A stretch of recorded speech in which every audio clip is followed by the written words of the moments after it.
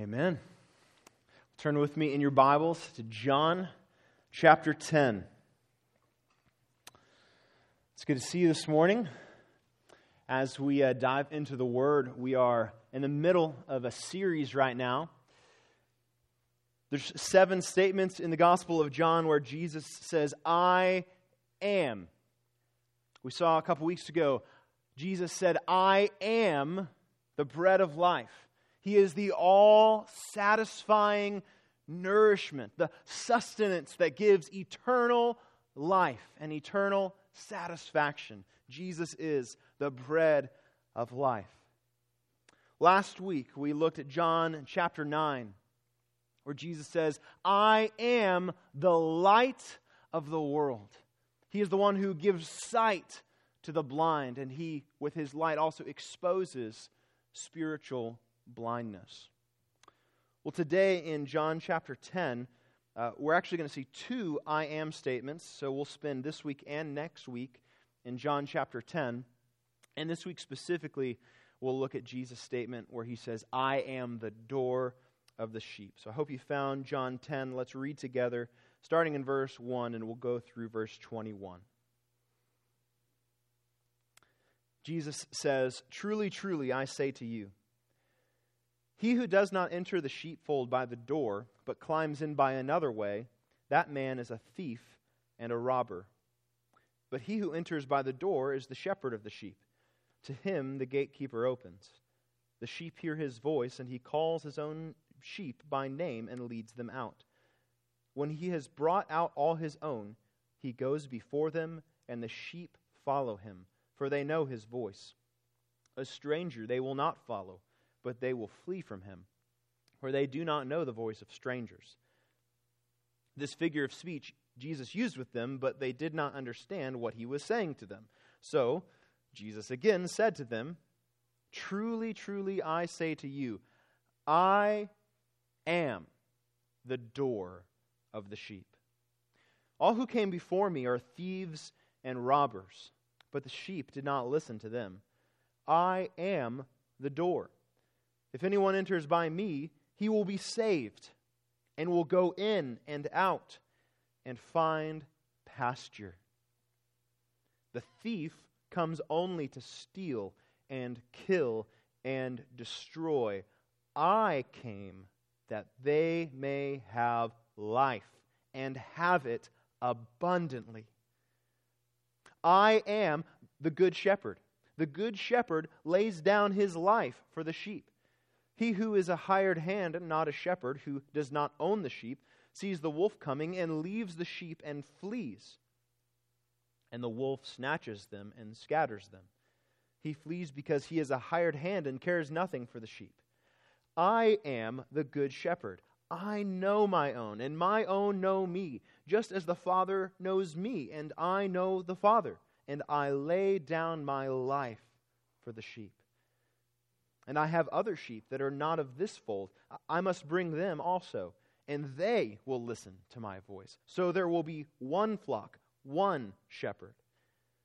For this reason the Father loves me, because I lay down my life that I may take it up again.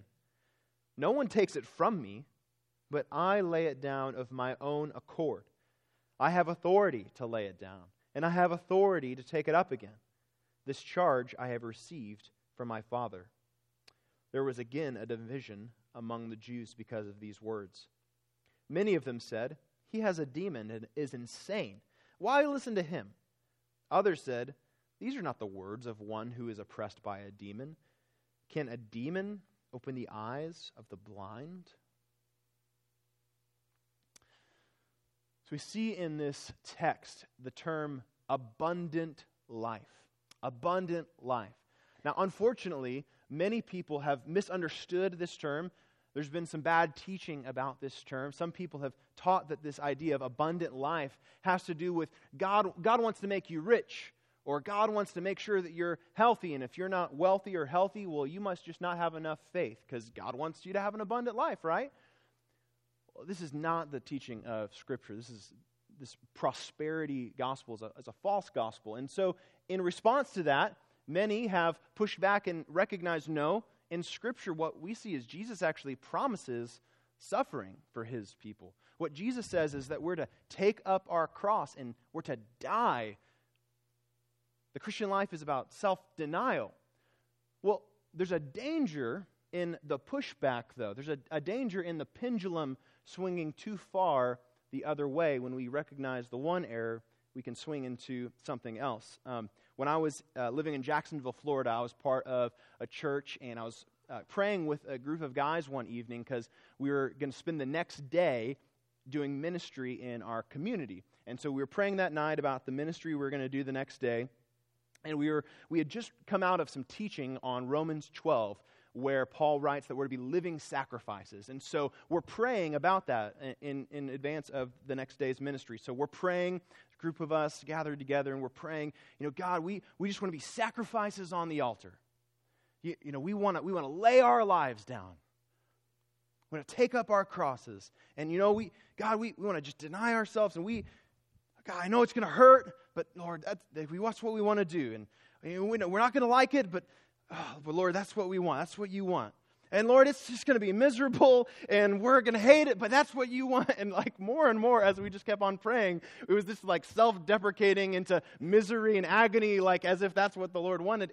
And finally, one of the guys in the group named Chris, he was hearing us praying that way, and he just interjected and he prayed this. He said, Lord, we do want to be sacrifices on the altar, but teach us that there is joy in the altar. And in that moment, all of us who were listening to him pray this prayer were like, oh, we've been missing it. Because no, God does not promise to make our lives perfectly comfortable. God does not promise health and wealth. And yes, Jesus does call us to deny ourselves and take up our cross and die daily. But what the life that Jesus calls us to is not a life of misery. The life that Jesus calls us to is a greater joy than the joy that comes from stuff. The life that Jesus calls us to is greater and deeper and more profound joy than that comes from fulfilling maybe our fleshly desires. The life that Jesus promises, even though there might be some who misunderstand this term abundant life, Jesus still says that he has come to give us abundant life. And so let's not throw the baby out with the bathwater just because some people might have misunderstood and taken this the wrong way. Jesus invites us to enter through him into abundant life, into a life of joy. And yeah, there is suffering, but what Jesus says is that the life of flourishing is a life that is poor in spirit. What Paul says is that we rejoice in our sufferings. James says, count it all joy when you face trials. Jesus himself endured the cross, despising its shame, for the joy set before him. So there is a deeper joy that Jesus calls us to. Jesus invites us to enter through him into abundant life because he is the door of the sheep. Jesus is the door of the sheep. So let's dive into the text and see a little bit of what this abundant life that Jesus invites us into looks like. You may have noticed at the end of this passage that we read, there was a reference to Jesus opening the eyes of the blind. And the reason for that is that this narrative here in chapter 10 picks up right where we left off at the end of chapter 9 last week. This is really a continuation of the story. And to just quickly summarize and refresh your memory on what happened last week in this chapter that immediately comes before the one we're in today. So Jesus had just been run out of the temple by a mob of angry Jews getting ready to stone him. And as he was leaving there, he comes across a blind man. And what he tells his disciples is that this man is blind so that God could show off his glory in this man. And he miraculously heals the man. But this causes a controversy with the Pharisees, the Jewish leaders. So they question the man and ask how this happened to him, how he was healed. And he says that Jesus did it. Well, they don't believe him, and they bring in his parents, and they ask them, how did this happen? And the parents are scared of what the Jews might do to them. They're scared of being removed from the synagogue, and so they don't even hint at the fact that Jesus was responsible for their son's healing. And so the Jewish leaders bring back the formerly blind man once again, and they ask him again about how it was that he was healed, and they pressure him. They use their position of religious authority, and they pressure him into denouncing and condemning this Jesus. But contrary to what the Pharisees wanted, the man who had been blind gives full credit to Jesus and says, no, this man is not to condemn. This man is not a sinner. This man could only do this if he is from God. He ends this passage believing in Jesus as his Lord, and the Pharisees kick him out. They cast him out. And we need to understand the significance of the fact that the Pharisees cast out this blind man. See, it doesn't just mean that they removed him from a building, as if they were just sick of him, and so they said, hey, there's the door, see you later. No, this idea of casting him out, they were excommunicating him from the community of God's people. The Jewish leaders recognized this man was, in their minds, a blasphemer. And so they were saying, we no longer recognize you as belonging to the family of God. And they excommunicated this man. And so right on the heels of some bad shepherds removing a sheep from the flock of God, Jesus steps in and he offers some good, true teaching on the flock of God and who the true shepherd is of the sheep and who really is the door who determines who's in and out of the sheepfold. That's the context that we find ourselves at as we enter here into John in chapter 10. So right on the heels of this, Jesus paints this picture of a sheepfold, a group of sheep that's contained by a pen, either a fence or a wall or some sort of a structure, and there's one door, one gate, one way in and one way out. And the shepherd, the true shepherd of the sheep, goes in and out of that door. And you know, if you see someone climbing over the fence or coming in another way, you know that's not the true shepherd. You know that's someone who means harm, who does not have the best interest of the sheep in mind. But Jesus says that the sheep don't listen to that voice. The true sheep know the true shepherd. Well, so Jesus paints this picture, and the idea of a flock, the picture of a flock, would have been familiar to anyone who was familiar with the Jewish scriptures. We read in Psalm 100 how often in the Old Testament the people of God were described as a flock of sheep. You may have noticed that in Psalm 100, right in the songbook of Israel, here's one of Israel's greatest hits, one of they would have had on their lips as they were going to the temple and whatnot. He says, "We are his people and the sheep of his pasture." So it should have been a familiar picture, but as we see in verse 6, as Jesus gives this figure of speech, they don't really understand what it is that he's getting at with this allegory that he has offered them. They don't get it, and so he clarifies in verse 7, and he says, "I am the door of the sheep." I am the door of the sheep. And he contrasts himself as the door of the sheep with the Pharisees. He likens them to thieves and robbers, those who are only after their own gain, those who are after harming the sheep. The thieves and robbers, the Pharisees, may have thought that they were the ones who ultimately got to decide who is in and out of the flock of God as they kick people out of the synagogue for believing in Jesus. But what Jesus turns around and says is, no, I am the door. I am the way in. I am the way out. I am the one who determines who is in the flock of God. I am the one you must enter, not you. And so here we see this picture of Jesus as the door of the sheep.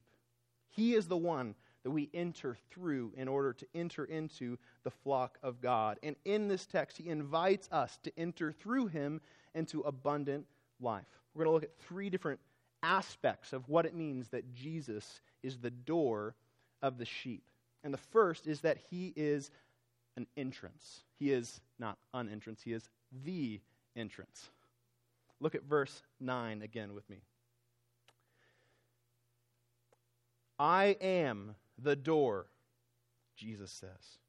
If anyone enters by me, he will be saved. So Jesus offers this picture. He unpacks this picture of a door and sheep.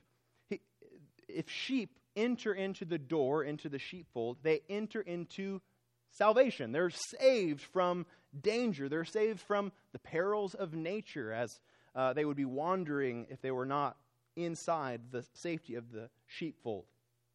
They enter through the door into the sheepfold, and they're saved from natural dangers. They enter into the sheepfold and through the door, and they're saved from thieves and robbers. They enter into the sheepfold through the door, and they're saved from wolves and predators. Because sheep are vulnerable. Sheep face many dangers, and they need to enter through the door in order to be saved from all of these dangers to which they are vulnerable. But we as humans are far more vulnerable than sheep. We as humans are vulnerable in that we have, as humans, sinned against a holy God, and we deserve His just wrath. We've rebelled against God. We've rebelled against Him in our thoughts. We've rebelled by loving lesser things more than God. We've rebelled by being unkind to other people. We've rebelled by living for ourselves instead of living for God. We've rebelled time after time as we desire wrongly, and we think wrongly, and we act wrongly. And for that, we deserve God's wrath. We have profaned a holy and righteous and perfect God. And we deserve death. We deserve punishment. We need salvation, because there is nothing we can do on our own to stop that wrath from coming. We cannot talk our way out of it. We cannot deflect God's wrath. We can't counterbalance our sin with righteousness. There is nothing that we can do on our own to stop the wrath of God from coming. We need salvation if we are going to stand. We need someone to intervene and stop God's wrath, because we cannot stop it ourselves. And intervene is exactly what Jesus did. He intervened. He came to this earth and He lived the perfect life of righteousness that we could not live. He lived righteously so that if we enter through Him as the door, we can have His righteousness applied to us through faith in Him. And we can stand righteous before God, even though we are sinners on our own. Jesus came and He died the death that we should have died. And He died as a substitute, so that if anyone enters through Him and trusts in Him as their substitute, they can be forgiven of sin. They can have the wrath that they deserve put on Jesus instead of them. They can enter through Jesus and find salvation from God's wrath. Jesus came, and after He died on the third day, He rose again from the grave, defeating death, so that if anyone enters through Him, if anyone trusts in Him as the door, they can have eternal, abundant life in Him. Anyone who enters into salvation through Jesus can be saved from the wrath of God, saved from their sin, saved from death, and enter into abundant, eternal life. Because first and foremost, abundant life is eternal life. Notice that as Jesus says here, that He is the entrance into salvation, that this entrance into salvation that He offers is both exclusive and inclusive.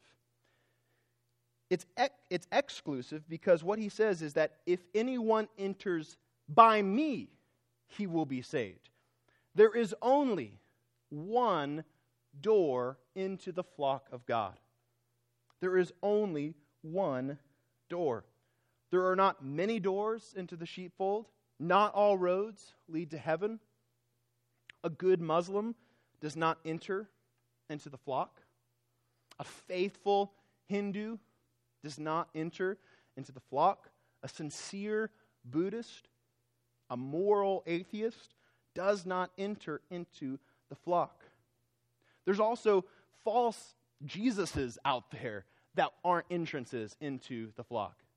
If you believe in a Jesus that didn't rise from the dead, you can't enter through that. That's not an entrance. If you believe in a Jesus who wasn't fully God, that's not an entrance.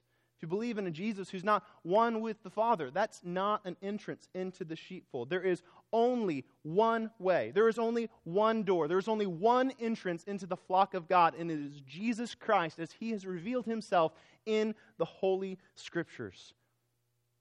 It is exclusively through Jesus that we can enter into the people of God, that we can enter into salvation. But it is also inclusive. Did you notice? He says, if anyone enters by me, if anyone enters by me, there is no one who cannot enter through the door into salvation. There is no one who cannot enter into salvation through Jesus. Jesus came to be the Savior for the educated and the illiterate. Jesus came to be the Savior for Jew and Gentile. He came to be the Savior for male and female, for those who are rich and poor, for those who are black and white, for every single person, for those who are righteous in their own eyes, like the Pharisees, and those who the world thought were the lowest of the low, like tax collectors and prostitutes and others that we see in Scripture. You have not gone so far that Jesus cannot still save you. Jesus is the Savior for anyone. He is the Savior for anyone who comes through Him. You have not crossed the line past which Jesus cannot save. Anyone can enter through Jesus. So enter into salvation. Enter into the people of God through faith in Jesus. Trust in Him. And may we, who have entered through Jesus, point people to the one door, the one hope that anyone can enter into. Jesus, as the door of the sheep, is the entrance into salvation. Jesus is the entrance, and as the door, He is also protection. He provides protection as the door of the sheep.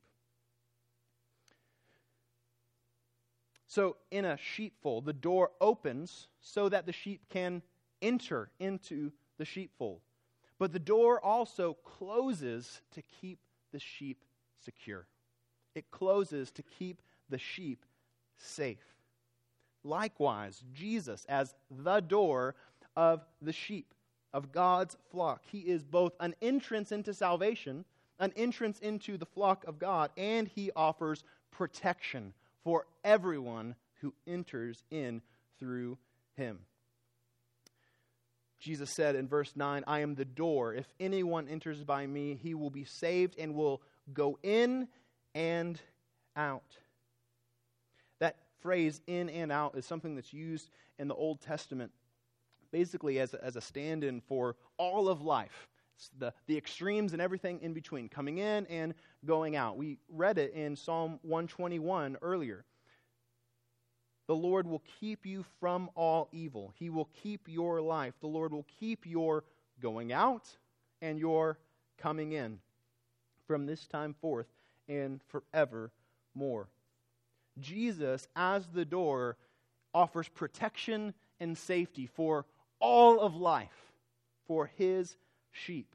An abundant life is a secure life in Jesus. He promises protection for all who would enter through Him and would hide behind Him as the door for security and for safety. Sheep, as we've said before, would face many dangers that the door would protect them from. Look at verse 10. The thief comes only to steal and kill and destroy. I came that they may have life and have it abundantly. So Jesus is here comparing the Pharisees to thieves that would come in to steal and kill and destroy. Thieves that would come in and break into a literal sheepfold would often come in order to steal the sheep away and go slaughter them. They weren't looking out for the safety and protection of the sheep. They were looking out for themselves. They were trying to gain from it. They were trying to get something. They were trying to take advantage of the sheep for their own gain. And Jesus, as he's comparing the Pharisees to thieves, he's not saying that the Pharisees literally were stealing from people. He's not saying that the Pharisees were literally murdering people. But what he's saying is that just like thieves would come into a sheepfold, not for the well-being of the sheep, but for their own gain and to devour the sheep and to take advantage of the sheep, that's what the Pharisees were doing. That's what Jesus is saying the Pharisees are doing. The Pharisees, as we saw last week and as we see throughout Scripture, they're spiritually abusive. They're power hungry. They took instead of giving. They made promises of abundant life, but really they weren't out to use their power to give to others. They were using it and abusing it in order to take advantage of sheep.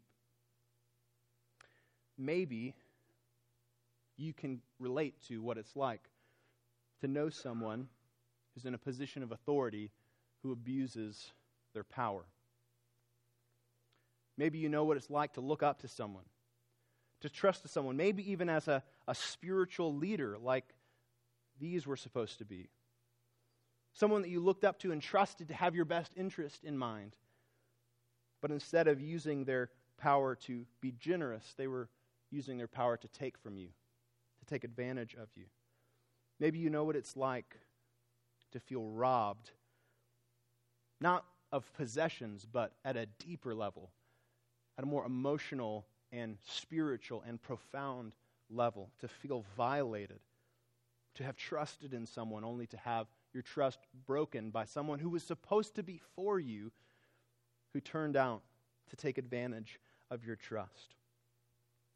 What you need to know is that Jesus came not to steal or kill or destroy, but to give you abundant life. And whatever else might have happened in your life, whatever else you might have gone through, however much you might be tempted not to ever trust anyone again, you need to know that you can trust in Jesus. He has all power in his hand, but he never uses his power against the vulnerable. He uses his power to protect the vulnerable. He is a safe place for all who trust in him. He is the ultimate safe place for all who enter into the sheepfold through him.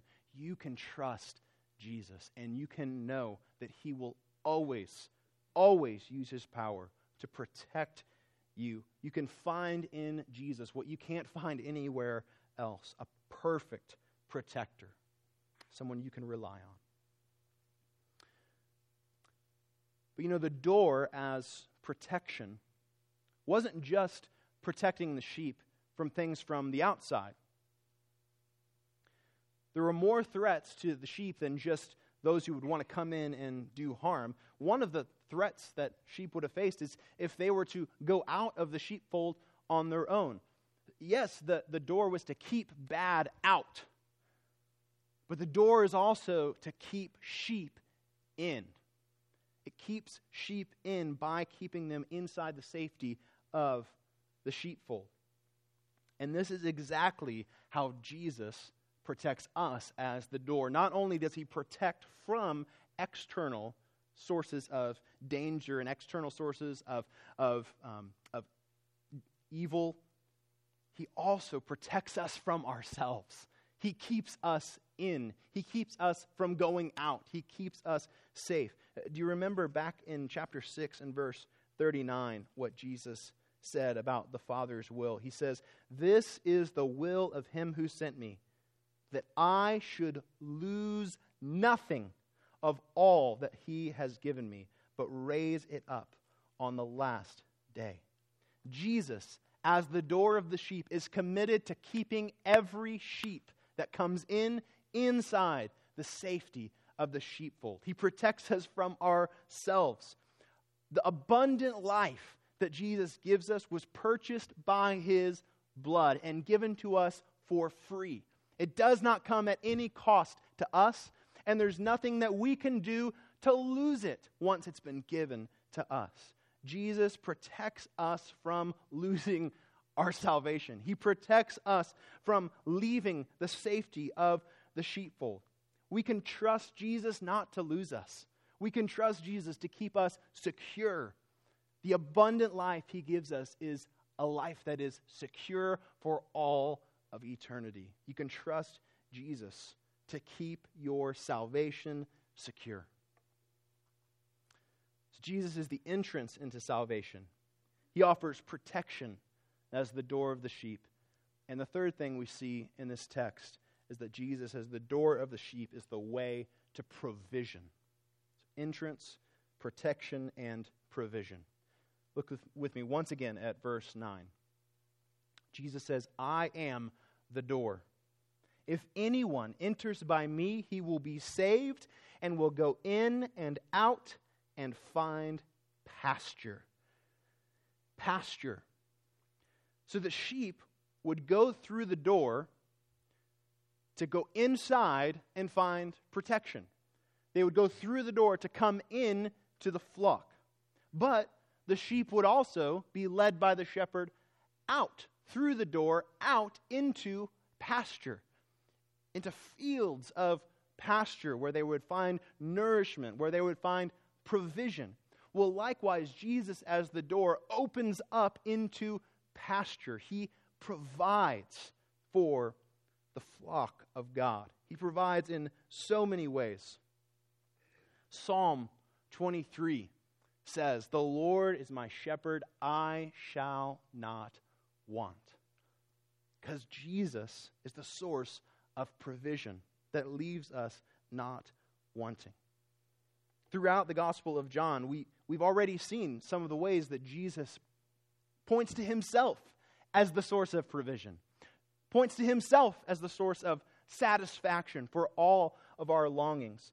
In chapter 6, in verse 35, Jesus said, I am the bread of life. Whoever comes to me shall not hunger. He said in chapter 7 and verse 37, on the last day of the feast, the great day, Jesus stood up and cried out, if anyone thirsts, let him come to me and drink. Jesus, as the door of the sheep, opens up into provision. Jesus has provided in Himself everything that we need, everything that our soul longs for. He is all satisfying. Just consider just a few of the ways that Jesus has provided for us who have entered into salvation through Him. First and foremost, in Jesus, we've been provided a Savior to redeem us, to forgive us of sin and protect us from God's wrath and give us eternal abundant life. In Jesus, we have been provided righteousness, though we didn't deserve it. In Jesus, we have been provided the Holy Spirit to comfort us, to teach us, to encourage us. In Jesus, we've been provided the Word of God that Jesus said, He said about it that man shall not live by bread alone, but by every word that comes from the mouth of God. In Jesus, we've been provided new mercies every morning. In Jesus, we've been provided grace upon grace. In Jesus, we've been given a new heart that desires to do God's will. In Jesus, we've been provided God's love, God's eternal, boundless love. In Jesus, we have been provided acceptance. We're accepted before God through Jesus. In Jesus, we have been provided life, eternal life, abundant life. In Jesus, we have care. We have peace. We have freedom. In Jesus, we've been given a Father who knows what we need before we ask and who delights to give good gifts to His children. In Jesus, we've been adopted into a family with spiritual fathers and mothers and brothers and sisters. In Jesus, we've been given belonging into the family of God, into the flock of God. In Jesus, we have been given everything that we need for life and godliness, Scripture says. Jesus satisfies the greatest longings in the depths of our soul. Everything that our heart wants, everything that we keep looking for, everything that we are searching for, Jesus provides in His abundant life that He gives to us in Himself. Jesus wants to do far more than just satisfy our physical hunger. Jesus wants to satisfy the deepest longings of our soul. And in Him we have everything we need for life and godliness. Jesus does want to do far more than just satisfy our physical hunger. We have a greater need. But what about physical hunger? You know, we talked a little bit before about the prosperity gospel, the idea that Jesus just wants to make you rich, and Jesus wants to make your life, give you everything that you want, and a lot of people misunderstand that. And I think in this room, I'm safe to say that we pretty much all agree, yeah, that's not the true gospel. That's a false gospel, this idea that God's just out to make me healthy and wealthy. And we may acknowledge that, but we still have to put food on the table. There's still bills to pay. There's still diapers to buy. Can I get an amen? So we still have physical needs. Yes, our greatest deep spiritual longings of our soul are met in Jesus. But does Jesus care about the physical? Well, yes. And first of all, we know that Jesus cares about the physical because He made us physical. He gave us bodies. He made us not just floating souls in the ether. He made us embodied souls. He gave us a body that's intricately tied to our soul. So He made us physical. He cares about the physical in that sense. We also know He cares about the physical because one day after we die, we're going to be resurrected to physical, glorified bodies. And in the new heavens and new earth, we will be totally physically provided for. There will not be poverty. There will not be poverty. There will not be sickness or death in these glorified bodies. And so we see this picture that ultimately Jesus is going to perfectly, once for all, provide physically.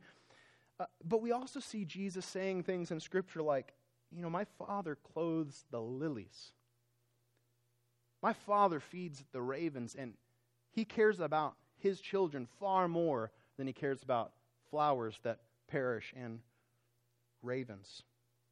So then why is it that some of Jesus' sheep live in poverty? Why is it that some of Jesus' sheep don't have what they physically would need?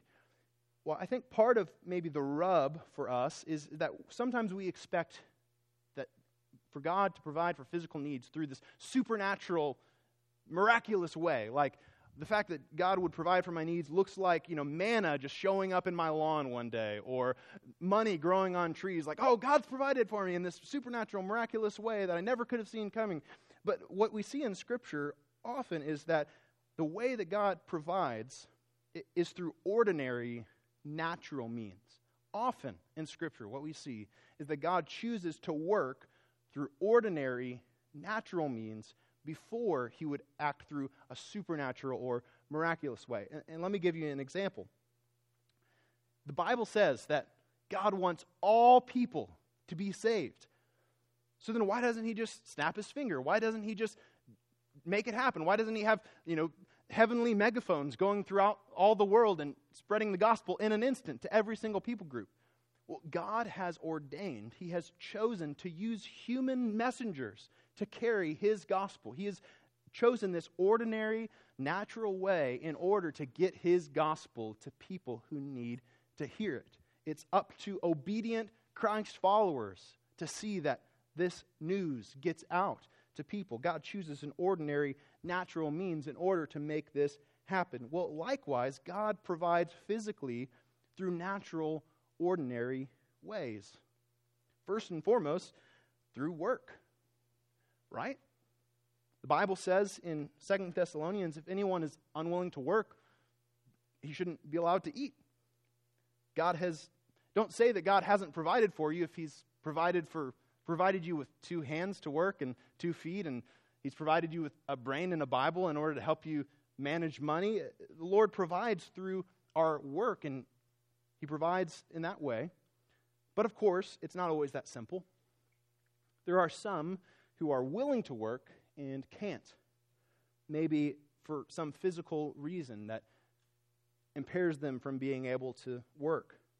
Some are willing to work and can't because of some sort of a societal reason. They would be willing to work, they're able to work, but because of something in society, they're not able to work as they would want. For instance, I've gotten to meet Christians who are persecuted in a couple of different countries who would absolutely be willing to work. They have businesses, they're trying to work, but because their culture and their society is hostile towards Christianity, their community, their society boycotts their businesses, and they are persecuted economically, and so they're willing to work, they're able to work, but they still have need because of these societal reasons.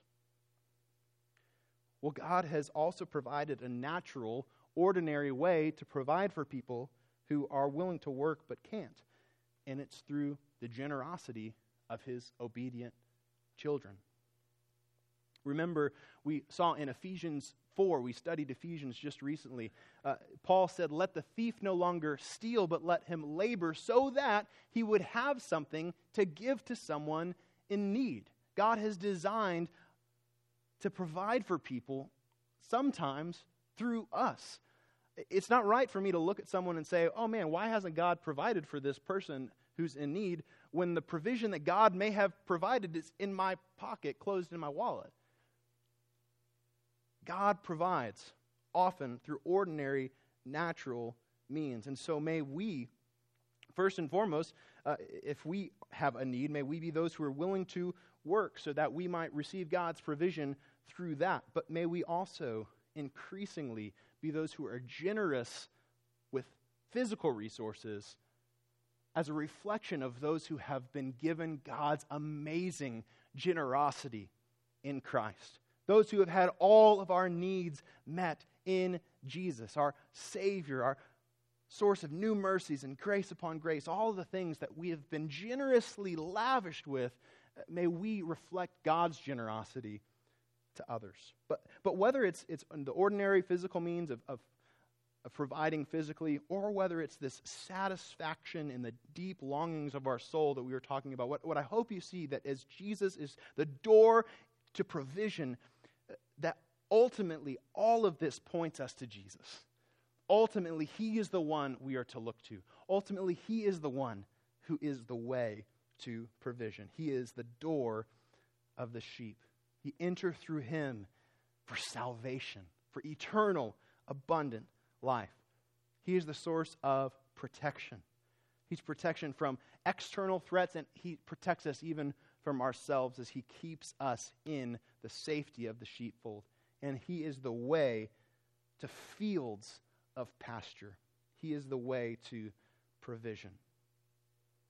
The abundant life that Jesus provides for us in Himself is far better than just a health and wealth gospel. The abundant life that Jesus offers is far better than a self-deprecating, I got to suffer and all this sort of mindset that I reflected before. No, the life that Jesus offers is a life of abundance. It's a life that's eternal. It's a life that's safe. It's a life where we are satisfied. And so may we enter through Jesus into this abundant life. Let's pray together.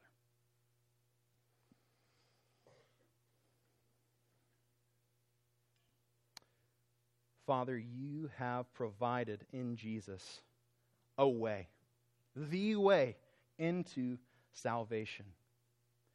Lord, You have provided in Him protection for our souls. You have provided, Lord, grace upon grace upon grace. You have lavished us with generosity. Lord, all we have needed, Your hand has provided. And so, Lord, would we always look to Jesus for satisfaction? Would we always look to Jesus for safety? Would we look to Jesus, the door of the sheep, Lord, the one you have provided? Lord, you are a good God. Lord, you have sent us a great Savior. So, Lord, may we have our hearts fully trusting in him for all things. Lord, we love you and praise you, and it's in Jesus' name we pray. Amen.